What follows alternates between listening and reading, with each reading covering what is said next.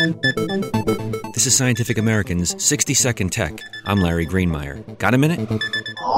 Amazon and Apple dominate the e-reader market, but Microsoft and Barnes & Noble are teaming up to make a serious run at the leaders.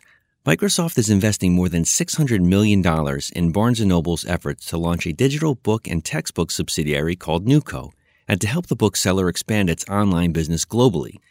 In return, Barnes & Noble will create a Nook e-reading app for the new Windows 8 tablet and PC operating system and for smartphones running Windows Phone 7.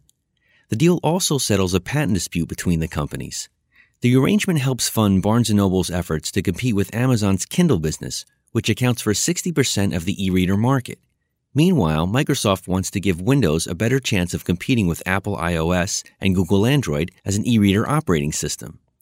Here's where it gets really interesting. Would Microsoft and Barnes & Noble come up with a Windows-based Nook tablet to go head-to-head against the Kindle Fire, which runs on Android?